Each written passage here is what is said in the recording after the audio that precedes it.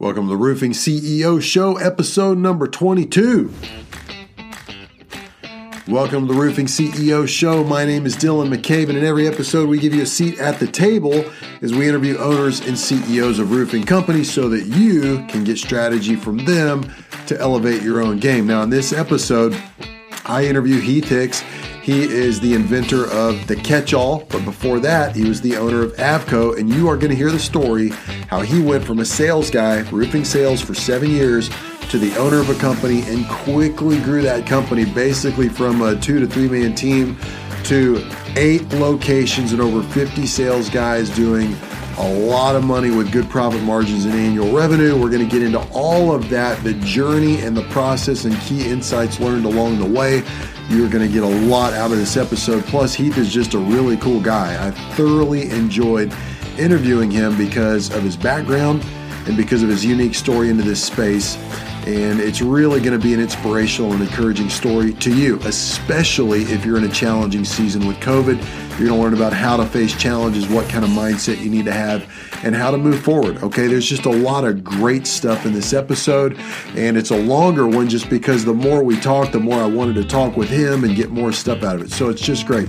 Before we do that, if you haven't done so already, definitely check out our Facebook group. Guys, we are growing a group that I want to be unlike most of the other groups out there. There's no spam allowed in our groups. There are no links, no videos, no anything. It's purely for discussion for owners and partners and leaders in roofing. Anybody who advertises gets kicked out immediately. So it's meant to be a place for discussion. Just do a Facebook search for Limitless Roofing CEO Group. That's Limitless Roofing CEO Group. Or you can just go to our website, limitlessceogroup.com, and a banner will pop up that says join our Facebook group. Let's build this thing. Let's make it big and let's make it quality where it's not just this endless stream of random questions and ads. It's actually a place where you discuss leadership and the key components of your business and get synergy together. All right, guys, we want you part of the community and I look forward to seeing you there. Now let's get into this interview with Heath Hicks. All right, as I mentioned, we have special guest Heath Hicks on the show today. Heath is the owner of Avco Roofing, and many of you may know him as the inventor and owner of the Catch-All. How's it going, guys? Yeah, thanks for joining the show, man. So I think a lot of people listening to this, maybe they met you at RoofCon, so they know you as the owner of the Catch-All system, or maybe they know you in the world of roofing just in different avenues because you're the owner of Avco.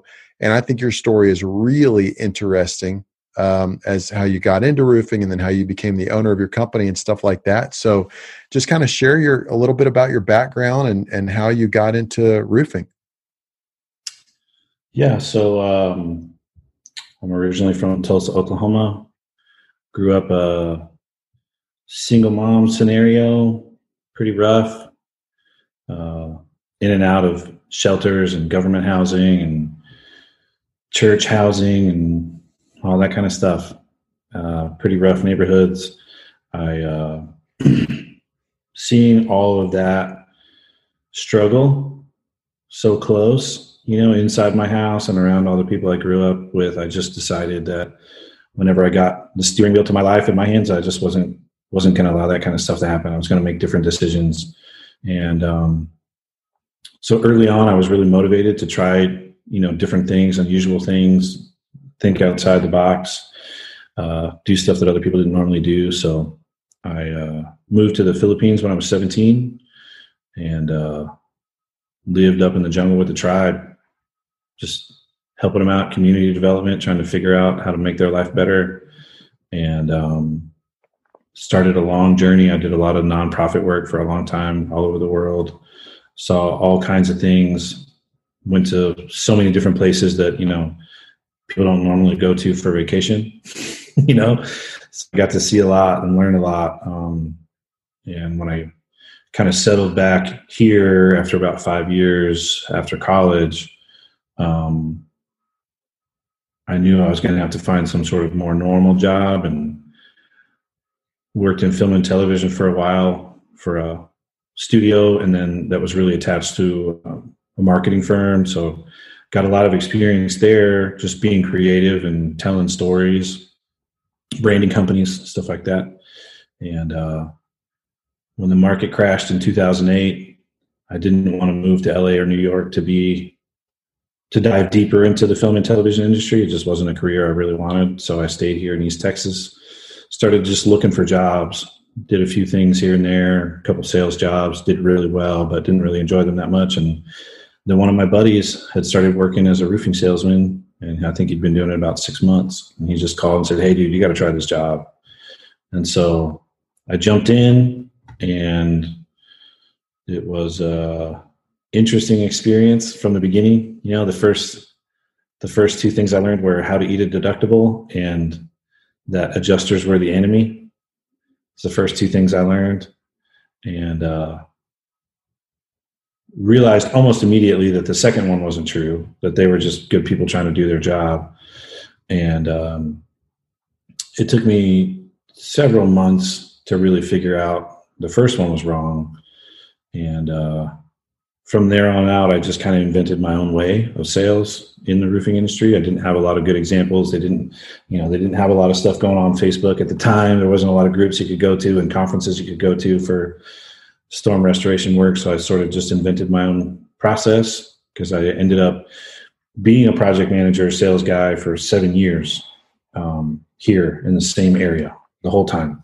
And that's pretty unusual for someone in roofing sales to be in it for that long. Most companies. So let's stop right there, because there's a huge thing I want to address. That, see, and this is why I love a podcast, because we can talk, we can go deep, and you can share part of your story, which I think a lot of people may get to know you and never even know that you've been to the Philippines, or know that you had a rougher, you know, the early formidable years of your life were very challenging. So for guys listening to that, you know, they may even have just that script in their heads of, yeah, but I've been kind of, I haven't been given what everybody else has been given. I haven't been given the opportunity. I grew up in a broken home, or, you know, I grew up with an abusive parent or whatever. From your experience, you know, two people can go through that same experience and come out of it two different ways. Totally. And I heard a story one time, a guy says, you know, two people can fall out of a tree off the same branch. One can break his arm and the other can just come out with a bruise.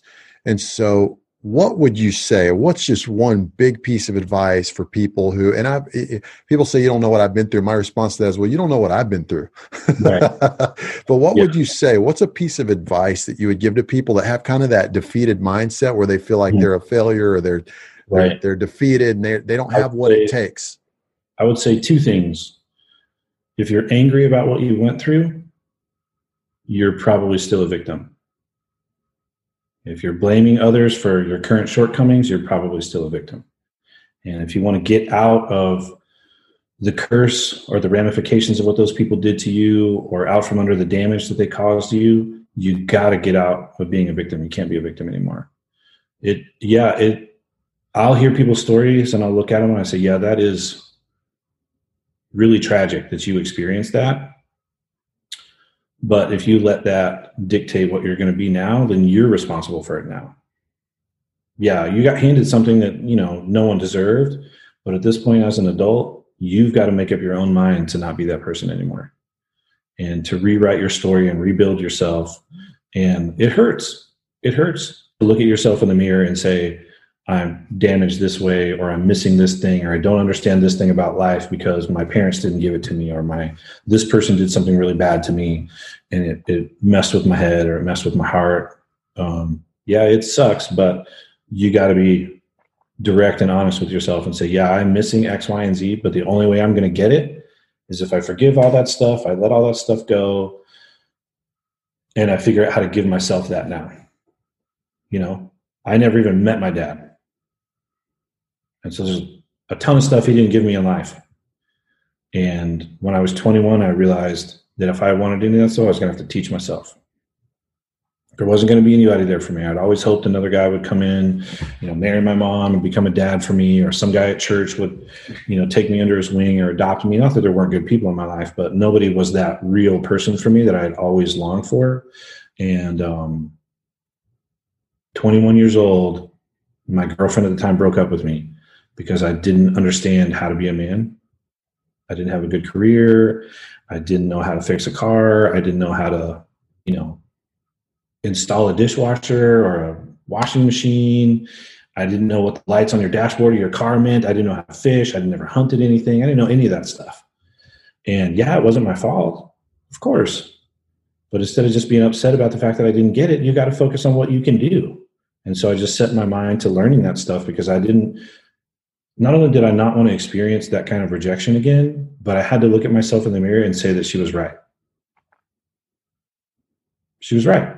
I didn't know any of that stuff. And up to that point, I'd been insecure about it or defensive about it, or I blamed other people for it. But I just decided I was going to own it. I was going to be an owner of my story and my future. And I wasn't going to let anybody that didn't do something for me, or somebody did something wrong to me, dictate how my future was going to go anymore. And I transferred from my job at my school. I worked in the mail department. I transferred from there to the maintenance and construction department. And to say that I was intimidated or terrified is an understatement. My first day there, I showed up. There was 3 other maintenance techs. And so the guy who ran the department started handing out all these work tickets. You take this two, this one, this one, and this one. You take these 2 because they're right next to each other. And so I ended up with a little stack, I think 4 work tickets of things that I needed to go do. And I was reading through them and I didn't understand any of it. And so everybody kind of started moving around the shop trying to find the tools they need and the supplies they needed. And some guys were cutting stuff. And I was looking around going like, oh, what am I going to do? Like, I had to stall until everyone was gone so I could sit down and focus enough to try to figure out what I was going to need or how I was going to fix this stuff, because I didn't know anything about it. And the boss at the time had kind of come back and forth a couple times, and I think he figured out that I was stalling, and so he came over real graciously. I asked him, let's see, how did I phrase the question? I tried to phrase it in a way that he wouldn't know that I didn't know anything about what I was doing. And I think I asked him where the tools were, something like that. Where are the tools that I'm going to use for this? I didn't even know what tools I was going to use. I was just hoping he was going to point them out. And he was like, okay, yeah, you're going to find a crescent wrench. I'll never forget. He's like, you're going to find a crescent wrench over here, and then you're going to find your metric sockets over there. And then I just didn't hear anything else after that. I just glazed over because I didn't know what any of those things were. And I was like, okay, cool. And so then I go over to the drawer that he kind of pointed at, and I opened it, and there's all this stuff in there. I didn't have any idea what a crescent wrench was. And so I'm like, well, I can't figure that out. So I went over to the socket thing, and I was like, okay, I think I can tell these go on something, but I literally didn't know how to connect. I literally didn't know. And so next thing I knew, I was so frustrated and so insecure. I was standing there crying, literally just crying, hoping that like no one was around, because I had that moment where I started to feel really angry about the fact that my brother actually took me to meet him. He didn't tell me. I was in the car. He didn't tell me where we were going. My brother knew him. We had different dads. He took me to meet him, and he went up to the door or whatever and told him that I was out there. And he's like, no, I don't want to meet him. Like, he wouldn't even walk out of his house to come meet me. So I'm standing there like thinking about that. I was so angry for a moment. And then I just realized it doesn't do any good to be angry. There's no reason to be angry now. It's done and over with a long time over with.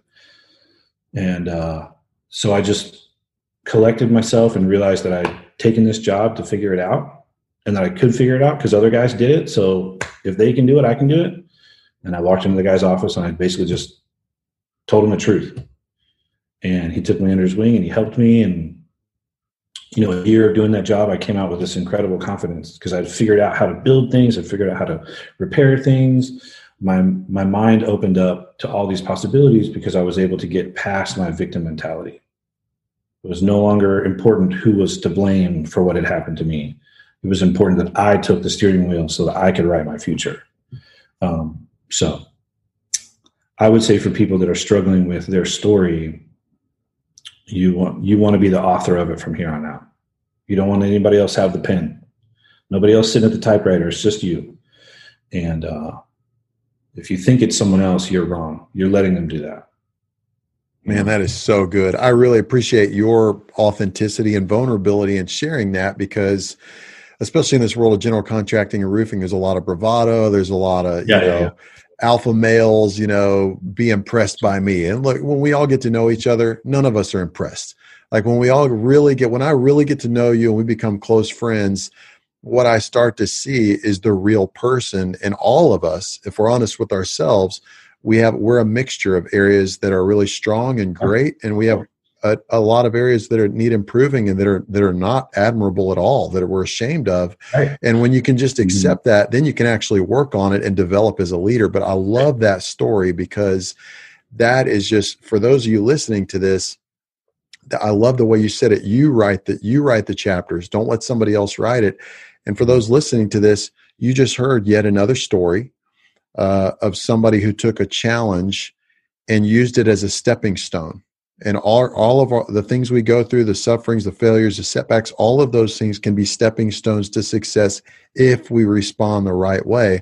And a lot of times that takes us stepping back saying, I want to learn from this. I want to use it. And I'm going to keep striving forward. And I just really appreciate that, because I don't think people will appreciate the story of Avco and of the catch-all as much without hearing that part of it. So let's talk about that now. So you did sales and stuff like that for about 7 years, which you mentioned a lot of guys don't stay in it that long. They go off and start their own thing, or they go on to something else. So as you developed in that role of sales, and as you started, kind of creating a customer experience that got you more sales, you transitioned from a sales guy to an owner. So tell us how that worked out. So I worked for one company for about 5 years, and then I tried out 2 other companies, just short season. I told them it was trial, and I was putting them on trial, like it was their trial period to see if they could support me enough to handle what I was going to bring into their business. And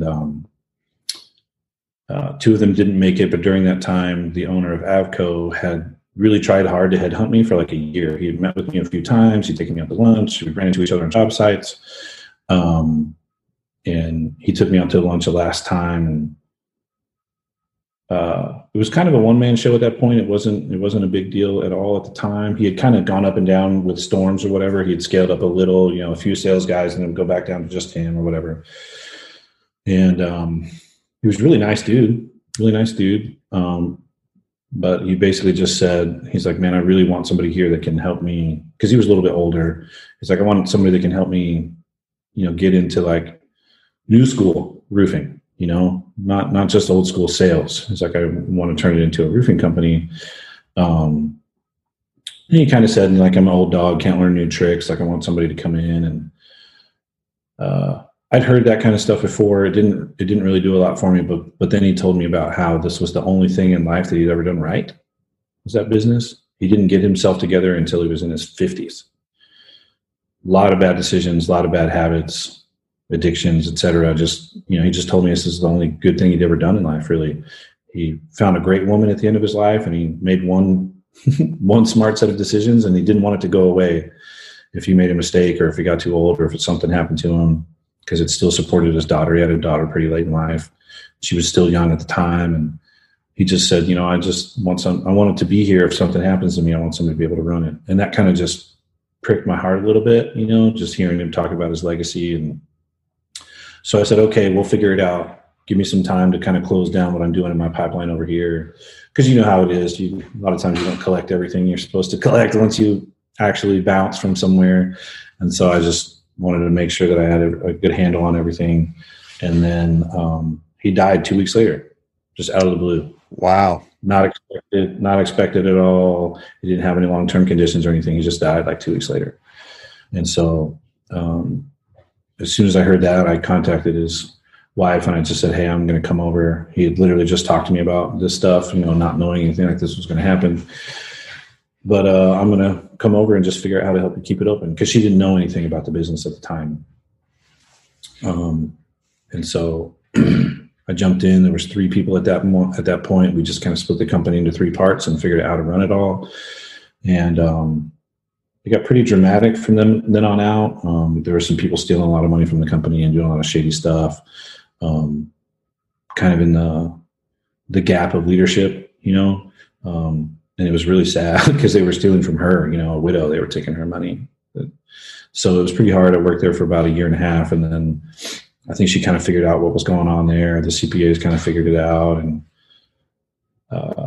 she just asked me if I wanted to buy it, because apparently one of those other people had been telling her they were going to do that and kind of stringing her along or something. I don't know exactly. But either way, I stepped up to the plate and I said, yeah, we'll do it if there's a reasonable price. But the company was in debt at the time. And I just said, let's work to get it back to zero and then figure out what it's worth or whatever. And then we'll figure it out. So worked for a few months, really hard, like busting it super hard to just generate as much revenue as possible to be able to make up for the debt load that it had. And got it back to zero. She made me a good deal.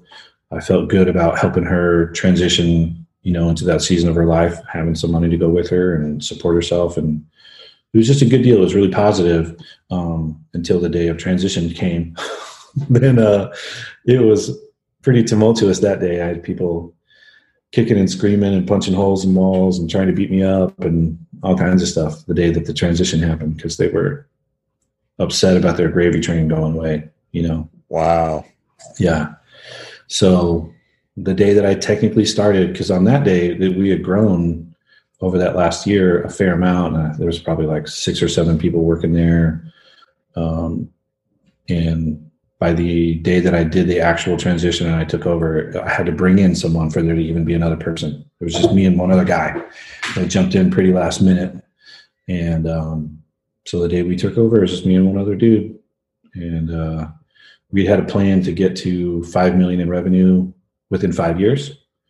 Because we were just basically doing about $1 million a year in revenue, and it was just me. I was the only one selling anything really. So it was just me selling. And so it was about $1 million a year. And I went to the Small Business Development Council and the incubator around here and all that stuff, and just tried to get a handle on what we were going to try to do and put a strategy together. And they were like, man, there's no way. They're like, that's really aggressive to try to get to 5 million in 5 years, from $1 million. I was like, well, I mean, I know that it's possible. It's not. I mean, I knew the job inside and out, minute by minute of the day to penny by penny by the job. I knew exactly how it could all play out. And so we just jumped in and try to hit it hard. And we ended up doing our first 5 million in the first 12 months instead of 5 years. Wow. So as you transitioned, you went through the stuff you went through as a sales guy. Then the owner dies 2 weeks later after this conversation. Yeah. So now you're back into a situation where it's kind of like baptism by fire, and you're having to really run a company without having run a company before as the leader and owner.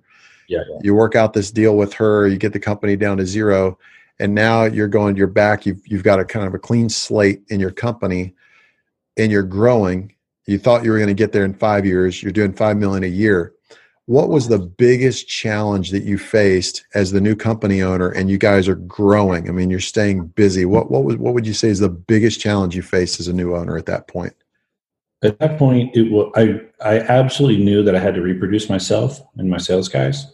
And so the hardest thing was not getting caught up in the details of the logistics of running the day-to-day part.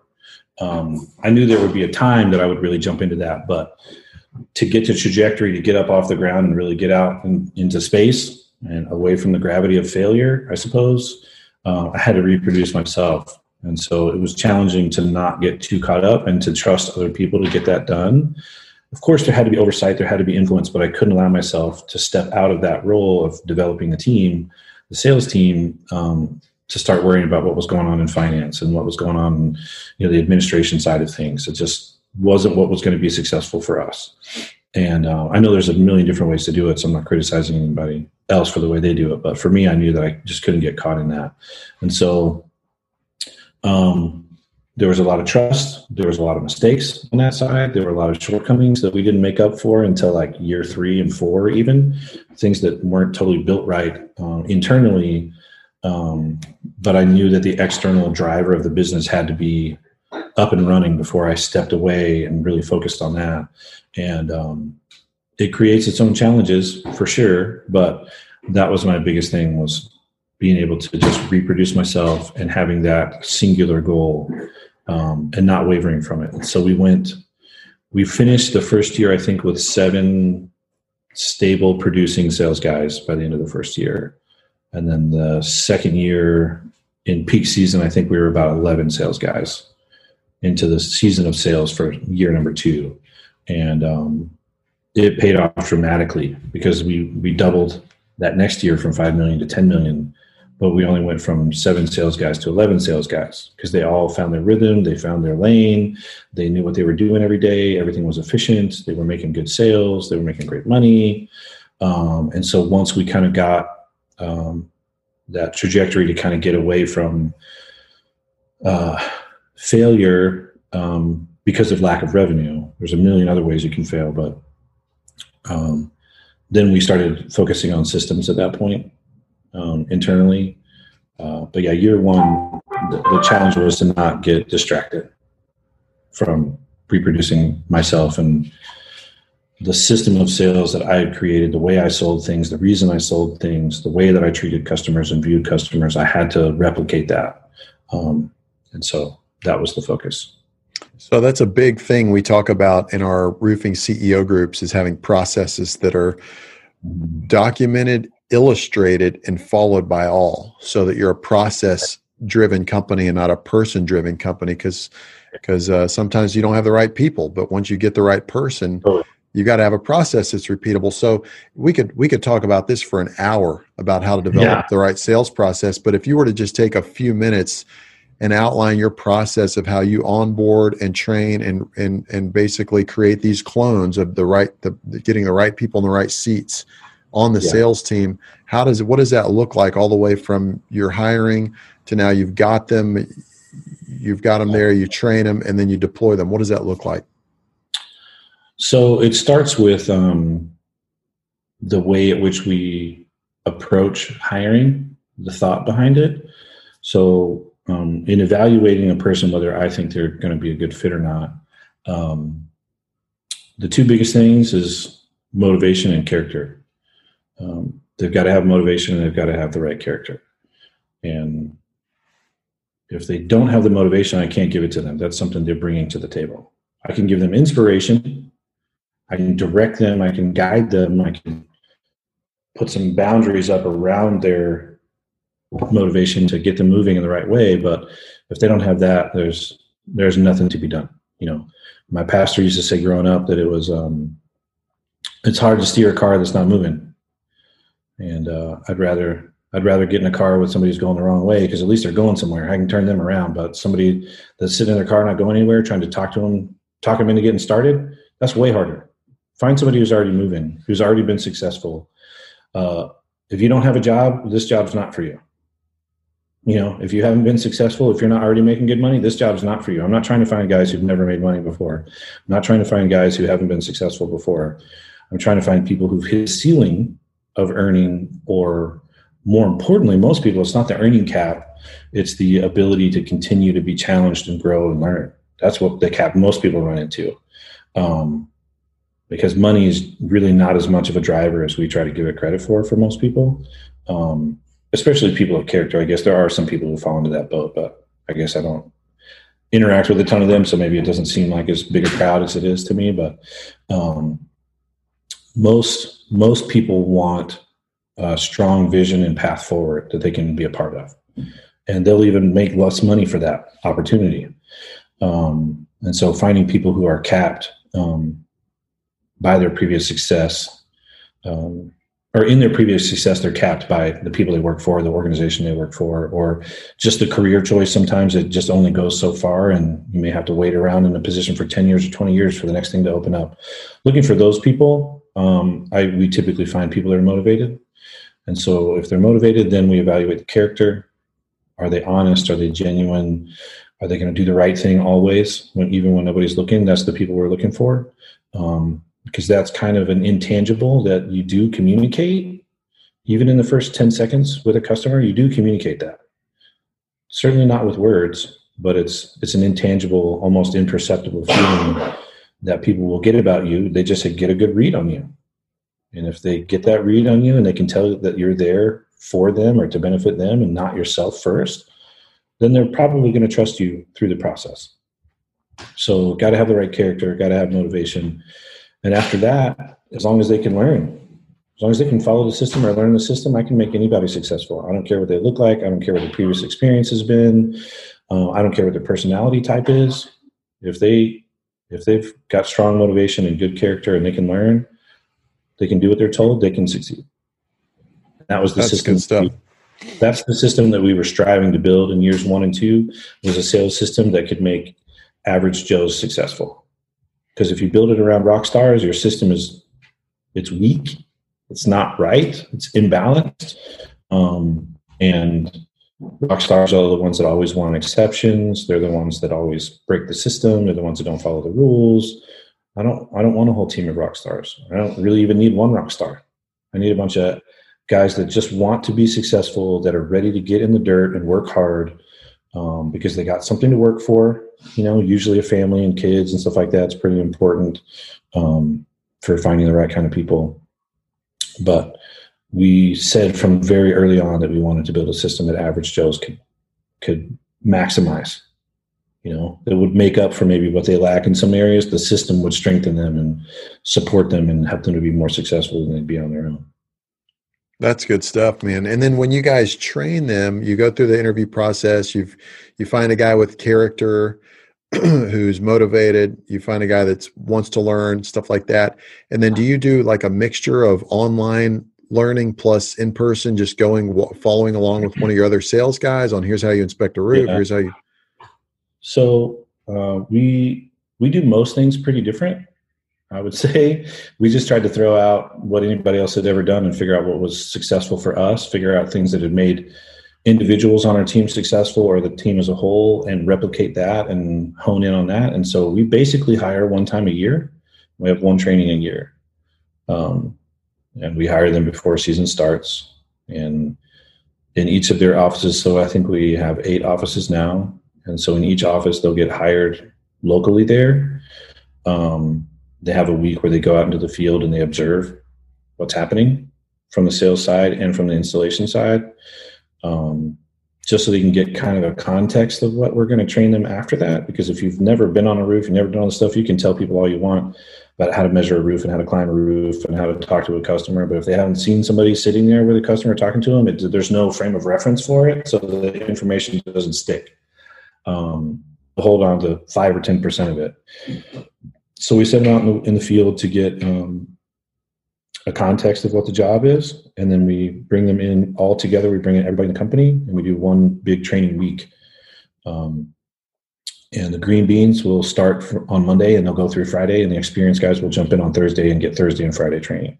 But the guys do get that training every year, and it's always new and updated and fresh for the guys that have been here. But for the green beans, we've got 10 or 12 staple topics and talks that we give, to get them from green bean to being able to be successful. But I look specifically for people who have never worked in this industry before. Sales experience is fine, but I really kind of don't want most people that have been in the industry, not individually, even because of them most of the time, just what they bring to the table from the people they've worked for. It's a lot harder to retrain somebody than it is just training right the first time. And again, when I say right, I mean our way. I know other people have different ways, and it's great. There's people that probably do better jobs in different areas than we do, but I just, for them to fit in our company, they need to be trained our way, because we just have a specific way we do everything. So they need to do it our way and understand it our way, have our culture.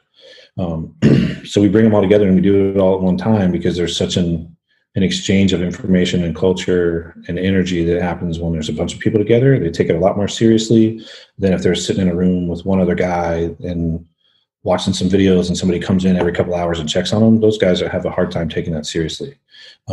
But when there's 60 or 80 people in a room together and everybody's focused and they've all got their notebooks out and they're listening to people that have really prepared their talks, they've got good PowerPoints, and they're focused, good communicators, it's just more successful. And so to be able to do that, you can't do it once a month. You certainly can't do it once a week. And so we just do it once a year. So we figure out, based on our plans for the next year, how many people we're going to need to hire. And we kind of have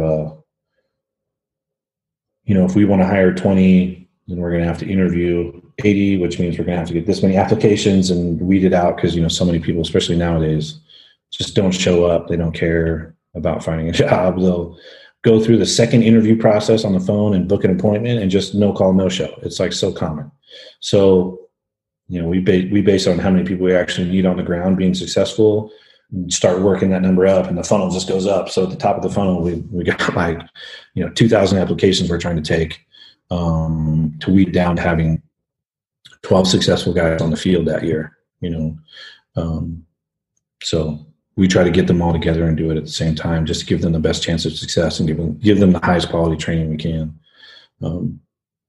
That's how we do it. And then when they go back into their individual offices, they'll have a field trainer that stays with them for a couple of weeks, just to give them pointers of, day-to-day stuff, application of all the stuff they've learned and seen once they get out into the field. That is so good. I mean, there's so much I want to ask you, but I don't want to make this a 3-hour podcast interview. But so a lot of people hearing that might be thinking, wait a second, did he just say 8 offices? Is that what you said? Yeah. Yeah. So you guys clearly have a solid system in place if you can sustain the growth of 8 offices, because a lot of our tagline for our deal is connecting CEOs to accelerate growth and sustain success. Because a lot of guys will have a big year, $5 million year, and then the next year's a $3 million year, and the next year's $4 million, and the next year's $2 million, and they don't know how to sustain it. And so you guys have found a way that's worked for you to develop the systems. You've got the right people on board, and you've got a vision that, a company culture and vision that people want to be a part of long term. Yep. And I think that's awesome. I mean, we could do another podcast interview just on that. But so as you got into that and you guys started growing, you go through those challenges of trying to replicate yourself. You have a big first year. What happened from there? Because I know obviously now you're at a point where you've got 8 locations. You've got, how many sales guys do you have? About 50. 50 sales guys. So what's been one of the biggest keys to that kind of growth? I mean, you can't do that by accident. So what was it that you guys were doing? It's definitely very purposeful. How do you make that growth, or how do you sustain that growth? What's your question again? Well, what's one of the things that you guys were doing early on that enabled you to keep getting more jobs, to get referrals, to get more business like that? Because that takes a real intentional approach to sales. Yeah. Yeah, I would say if you train the guy to be successful and he approaches the customer the right way, then there's really not much option for him other than getting referrals from the customer. If he really does it the right way, if he really values that customer through the whole process, of course they're going to want to take him to the people that they know. If they really feel like he was there to serve them and help them and get them through the challenges they were facing at the time, they're absolutely going to want to tell people. So we focus on that from the beginning. We talk about, your money's not in this job, it's really in the next 2 jobs. And then as soon as you get to that second job, it becomes your first job again. So your money's not really here, it's in the next 2. And you just keep that mindset, knowing that from moment 1, what you're really working for is the moment that when the job is done, they put you in their golf cart and they drive you over to their neighbor. And they're like, I gotta introduce you to these people. That's really the barometer for success. It's not just an individual job and whether it made money or whether they made good commission or not. It's how many people are they stuffing into their pipeline, and when does it become a siphon where it starts sucking customers into this end of it, where you're not even doing the work anymore. The momentum of your work and your effort and your character and your focus is just drawing people into the other end of your pipeline. That's what you're working for. So that's a long-term goal. It takes you 6 months really to build that pipeline. But if you know that that's possible and you're working around people that are already doing it and your training from the beginning focuses on that, you're probably going to experience it.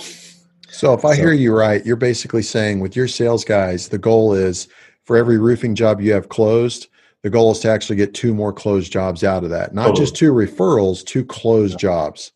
Yeah, we don't even count like opportunities. Like when someone get the old school referral cards, we ask them to write down, a couple neighbors' names and phone numbers or stuff. We don't even count that as referrals. Not that you shouldn't do it. You should do it and you should absolutely follow up on it and hunt those people down. But We don't really even count those as referrals. We count closed deals as referrals. Because nothing really matters up to that point. You can sign 1 million contracts, but who cares if you can't keep them? What does it matter? And if you spend all that time with that customer, if you only got that one customer, you kind of failed. So what's a key takeaway from that for guys listening to this that are saying, man, Keith's guys are killing it. You know, what's a big parting, or not a parting, what's a key takeaway piece of advice that you want to give to guys listening to this that want to elevate their sales game? Well, you've got to pick a strategy and you've got to work it from the first moment. So if your strategy is going to be to get easier customers less expensively and more quickly, then it's going to be referrals. And if that's your strategy, that's going to be your goal from the first time you meet with customer A, is to get to customer B and C. And if that's your goal in that interaction, then that should be your goal in your training. And if that's your goal in your training, then you're going to hire people who can do that. You know, so it works itself backwards. Kind of reverse engineering the end goal. Because if a guy is getting referrals off of every job, even if it's just one, if they're shooting for 2 and they're only getting 1, they at least stay busy. If they're getting 1.2 referrals, built closed jobs off every job they get, then by the end of the season, they're too busy. They can't even take any more customers. If they're getting 2 off of every one in the beginning of the season, they're maxed out within 3 months. There's no way they can get to the end of the year even doing all those people. So then we end up hiring makeup people just to come in and catch all the overflow jobs. And those people are like, man, this is awesome. They showed up and they just get handed a bunch of jobs because, sales guy A can't even keep up with it. But again, it's really that intention and that goal, creating it, putting it out in the distance like a lighthouse, and only driving forward to that one singular thing. And then everything backwards between here and there, you can just make sure that you're staying on course and build your system accordingly. That's good. Well, let's switch gears and talk about something that I think is popping up in people's minds if they're listening closely, especially if they're motivated, like you said, which is money, right? Nobody got into this business to be poor. Right. A lot of us are motivated because we want to provide for our families. My story is similar to yours. I grew up very poor. I'm motivated in a large way to provide for my family in a way that I wasn't, not to be the next John Rockefeller, but just to make sure that things are good, they're safe, they're secure, there's opportunities, there's, a safety nets in place financially and stuff like that. So for guys listening to this, they may think, oh my gosh, 50 sales guys, 8 locations, and he also owns the business and started the Catch-All, which we'll get into at the end of the interview here. But what's your take on money? Let's just take a minute to expose the ugly side of the earnings in the roofing industry. Why are there so many guys that get into this business, make money, and a year later they're bankrupt? I would say it starts with the heart. And my heart in taking this opportunity to be the owner was to make sure that the people that I knew and loved around me for the last 10 or 15 years of my life had an opportunity. I personally had an opportunity to go pretty deep into commercial, like large scale commercial sales. And I probably would have made more money the first 2 or 3 years of this journey if I had taken that route. It certainly would have been simpler. It would have come with a lot less responsibility. But my heart was, in this little town that I live in, there's not a ton of opportunity for people that want to make more than 45 grand a year, 50 grand a year, but especially without a real degree in a specialized field, you just don't have a lot of opportunity to do that. And then even when you do in this little town, if you make 65 or 70, maybe on paper it sounds good, but how much money do you have to spend to get that degree, and how long is it going to take you to pay it off? You don't really have a ton of opportunity in front of yourself for a while. Not that you should, not be willing to take the route you have to take, but I knew what the opportunity was in this field for people to earn if they were the right person and they could do it the right way. And so I took the opportunity because I wanted the people that I knew and loved to have that opportunity that I'd had. And my goal from the beginning was to serve them, to help them, to inspire them, to make them successful. And so because of that, it was never hard for me to reinvest the money that I was making and back into the business because it was benefiting so many people. I had a guy be real frank with me, and this is kind of a rough word, and so I don't mean to offend anybody, but he's a business acquisitions and tax lawyer. And he was telling me that what he saw most people do is they just rape their business. They just took everything out of it. Anything it made, they took it out. And they left the business without the ability to sustain itself, without the ability to grow, without creating any value in the business. They were taking all the value out and putting it into their own lives. And it doesn't really generate return when you do that. It might generate a moment of satisfaction when you get to buy the boat or the truck or the whatever, but it is not the smart way to do business. And so for the first 6 months, I didn't take a paycheck at all. And we had money. A lot of people tell the story of like, oh, we just didn't make anything. No, we made good money.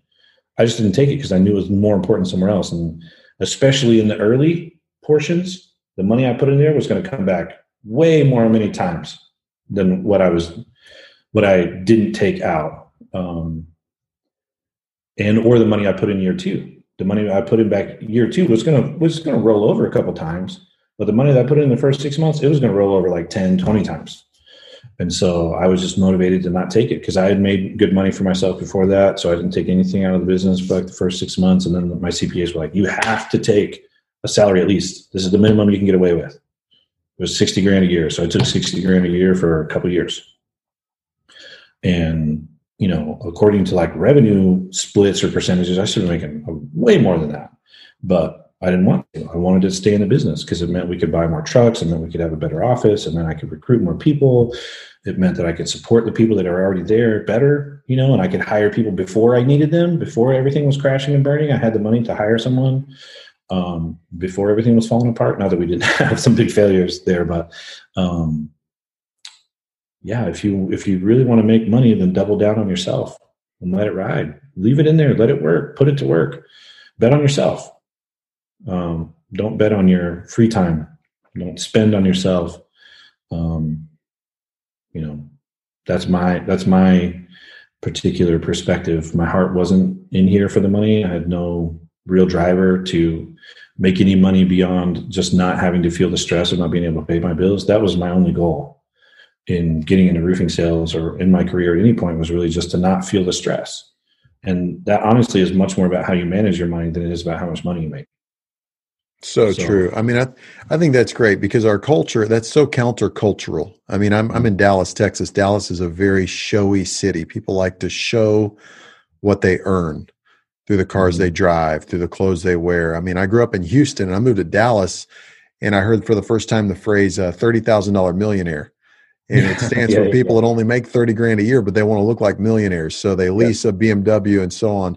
And it's just so silly, but it's, and I heard somebody else say the slogan for Austin, Texas is keep Austin weird, but the slogan for Dallas should be keep Dallas pretentious. But I love the point you made because it's so keep people poor. Yeah.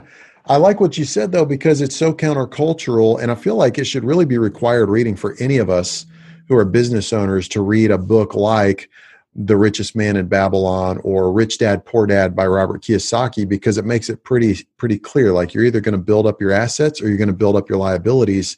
And a lot of guys get into this industry and they make their first 100 grand or whatever, and they go straight to liabilities. They go straight to putting that money into something that they won't make any money out of, like a $70,000 truck or whatever. And those things are fine if you can afford them. But most guys get into this and they see a big paycheck and they think, oh, well, now I'm wealthy, and it's not sustainable. So I really like that. I actually had a conversation with Kevin Kennedy. He helps do succession plans and exit plans for owners of roofing companies. Mm-hmm. And a lot of his clients are in commercial roofing, but he shared some really shocking statistics with me, and I don't want to botch them, but it basically the majority of business owners in roofing don't have a company they can sell because of that, the financial instability, a lack of processes in place, and they haven't surrounded themselves with the right people. So they also don't have a plan where they can do a succession plan and pass the business off to a partner or whatever. So I just love what you've done, and there's so much wisdom to gain from that. I think the last thing I'd like to ask you about is, where in the world did the catch-all come from? I mean, how did you go from scaling a really successful roofing business to now you've got a second company, which is the catch-all? Yeah. So in my 7 years of doing the job, every day in somebody's front yard, I had a lot of opportunities to understand what a customer really wants from the experience. Um, yeah, plenty of opportunities, especially starting out in the place I did, where the mindset was, roofing is what it is. This is a construction site. We're going to break some stuff. We're going to leave some nails behind, but we're going to do our best not to, but it's probably going to happen. But it's just a part of the deal. It's expected. And so communicating that to the customer on the front end, they usually kind of sound understanding, like, oh yeah, I kind of get that. But then the reality of it is, for them, they come out or they come home on lunch, on the first day, and their house looks like it's never going to recover. Like, their house looks like it's never going to be the same. There's crap laying everywhere. There's, tracks back and forth through the yard where guys have carried a bunch of stuff and trampled the grass down, and this bush is leaning over, and the fountain that their wife loves is disassembled, and it looks like it probably got cracked or whatever it is. And then all of a sudden this anxiety just escalates.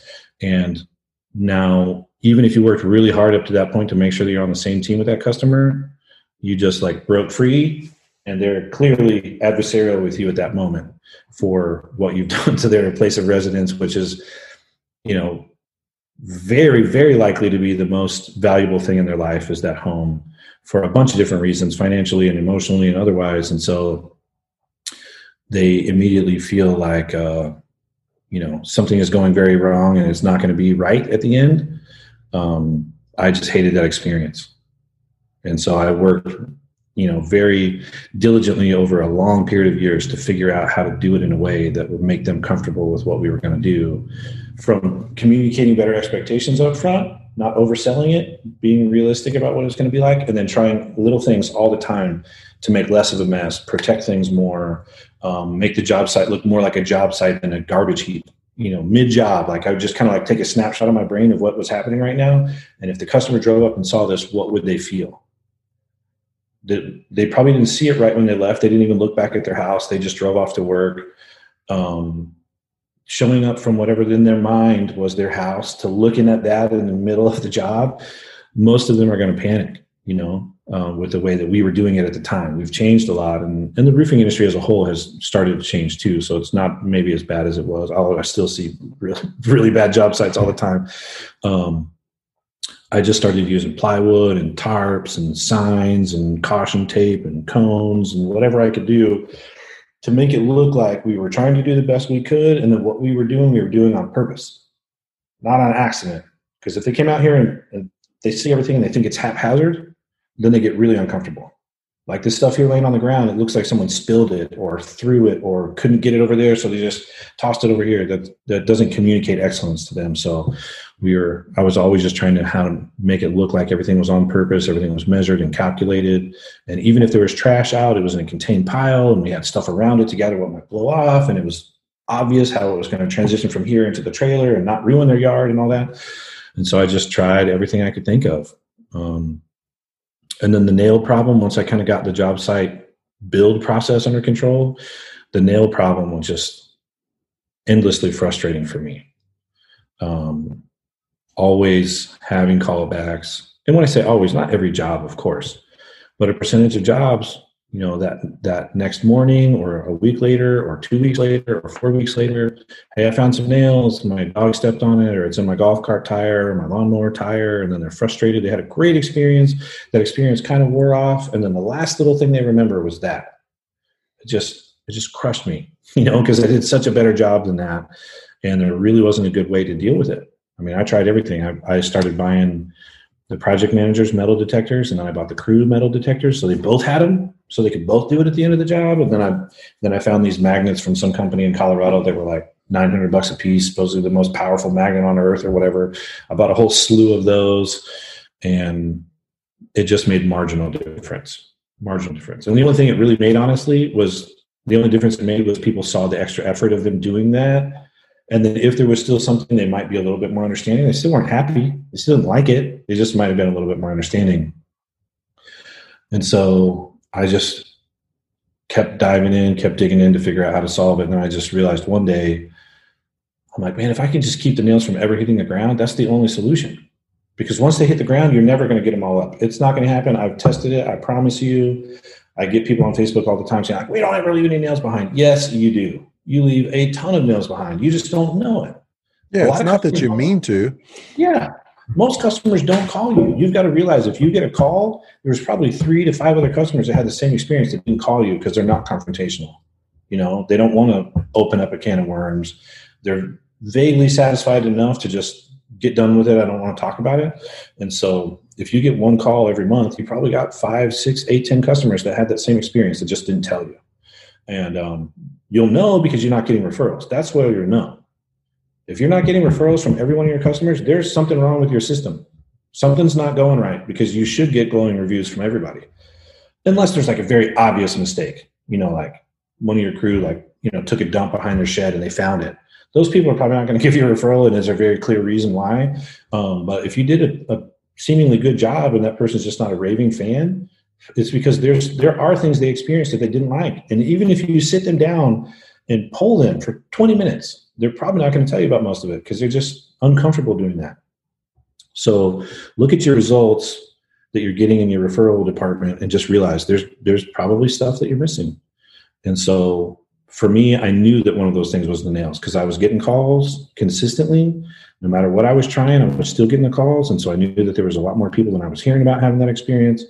So I just realized, man, I got to keep the nails off the ground because once they get in the grass or once they get in the flower beds, you're not getting them all out. I don't care what you do. You get down on your hands and knees. I've tried it. I've literally dropped 100 nails in an area and marked it and let everybody work over it the whole day in an area that I know they didn't drop any. And then we'll go back with a magnet and we'll pull out like 60. And then we'll rake the grass and we'll do it again and we'll pull out like 20 more. And then we'll put the magnet every which way, every possible way, get 2 more. And they get down on your hands and knees and you find 5. And you're like, well, there's 12 nails left right here. I put them here myself. I can't find them. They're not out. There's nails going to be left behind. So I just realized that the only way to do it was to try to keep the nails from ever hitting the ground. So I started messing around with nets that were on the nets that covered the debris on the trailer. Those nets, because tarps were burning stuff. I tried 1 million tarps. I had a whole trailer full of tarps. I would tarp like the entire property, like to the edge of the lawn. I'd stake it in at the edge of the other person's lawn, just to try to make sure. But then we were just burning stuff all the time. And tarps are kind of a false sense of security because they get holes so quick, that a lot of times the crew will drag material around to get it to the trailer and they're actually sprinkling nails the whole way in an area where no one's working. So nobody goes back there to check it because they didn't drag it right in front of the house. They drug it out in the yard where there was no material.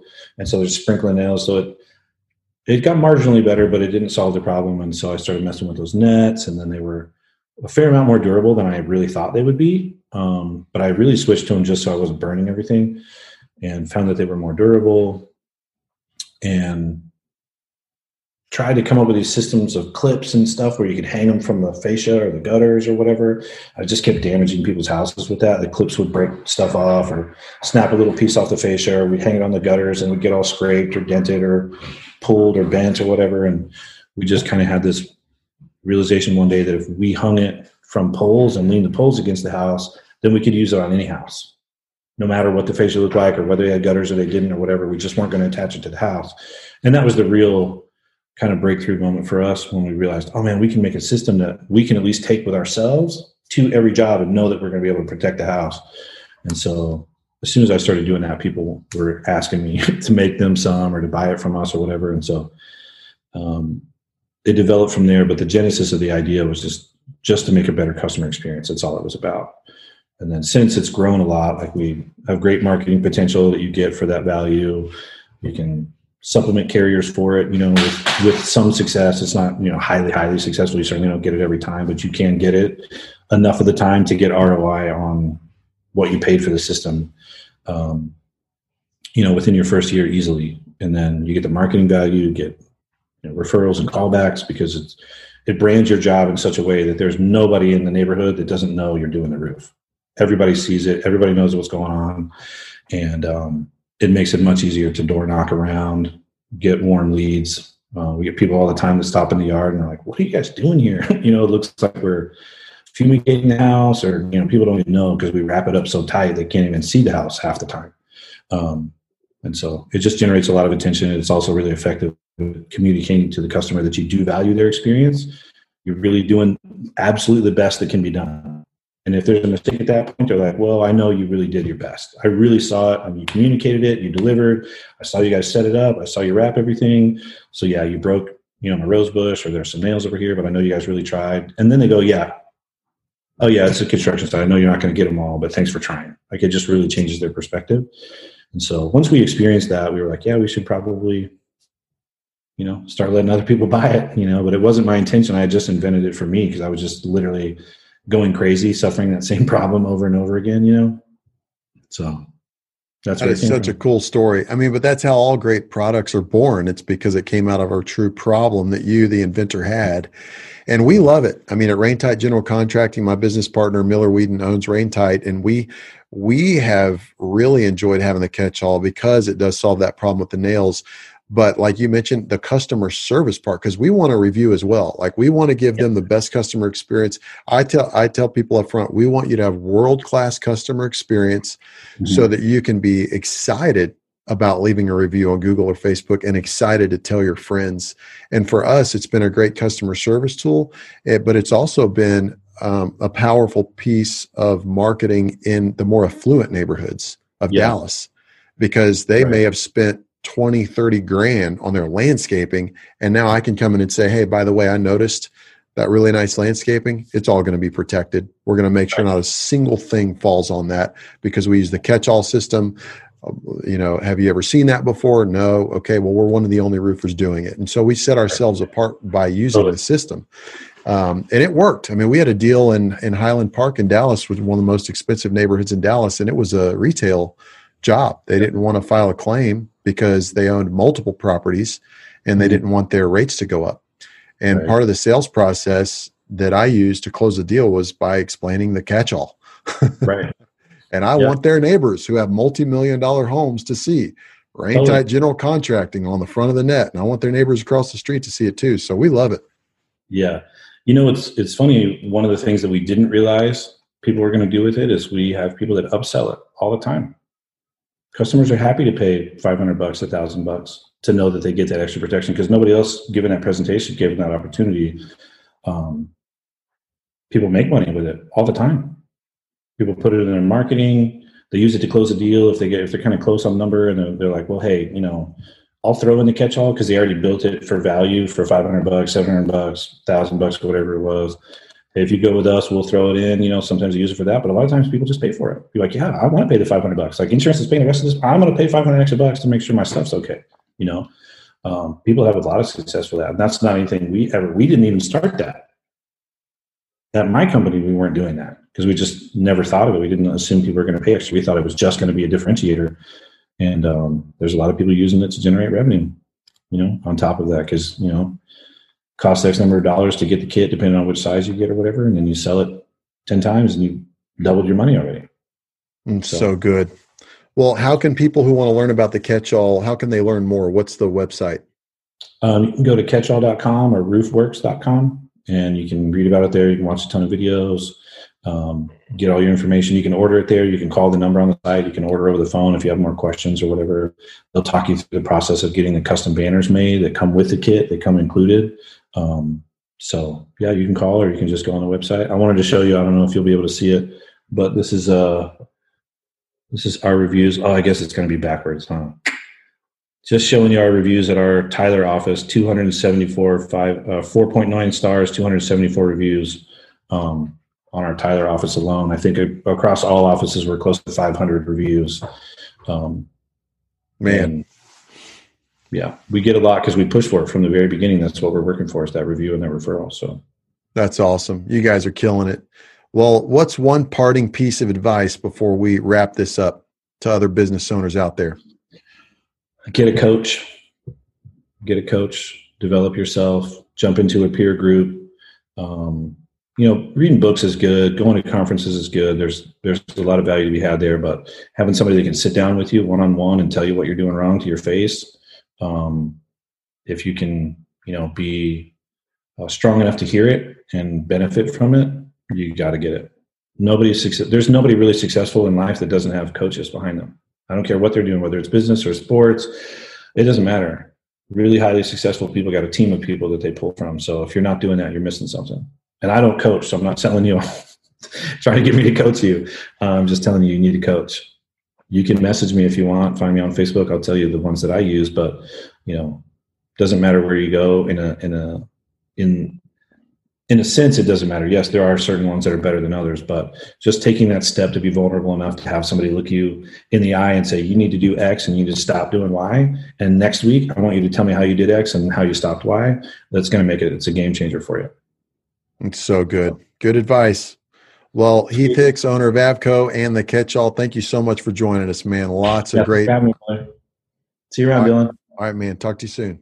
Bye. All right, great interview with Heath Hicks. I think it's a phenomenal story that he has, his upbringing. If anybody was to be deemed somebody who wasn't in the right situation to be successful, it was Heath. He went through a lot of hard knocks, but he overcame those challenges and he kept striving forward. And I think it's just a lesson to all of us about perseverance and also creativity to go from sales guy to owner of a company and then create a system through a need that you see on a daily basis like The Catch-All, become an entrepreneur in that sense and solve a real problem. I mean, that's how the best products are created. And launch The Catch-All, which is also a successful company. I think it's phenomenal. So anyway, I'm a big fan of Heath. I love his story. And we've also become an affiliate partner with The Catch-All. So if you're not using The Catch-All already, I definitely am a big believer in it. We use it at Rain-Tite General Contracting. It's a way to get referrals and sales and also just protect all of the landscaping and stuff like that around the house and really just set yourself apart from other general contractors and roofers. So you can go to thecatchall.com or not catchall.com/anything. It's just catchall.com. But when you go to checkout, put the promo code Limitless and you will get some special treatment. All right. So we appreciate that. It's a way to say thank you for the free resources in this podcast. And guys, again, please, if you're listening this far, join the conversation on our Facebook group. Go to the Limitless Roofing CEO group. I will see you there and I'll catch you in the next episode.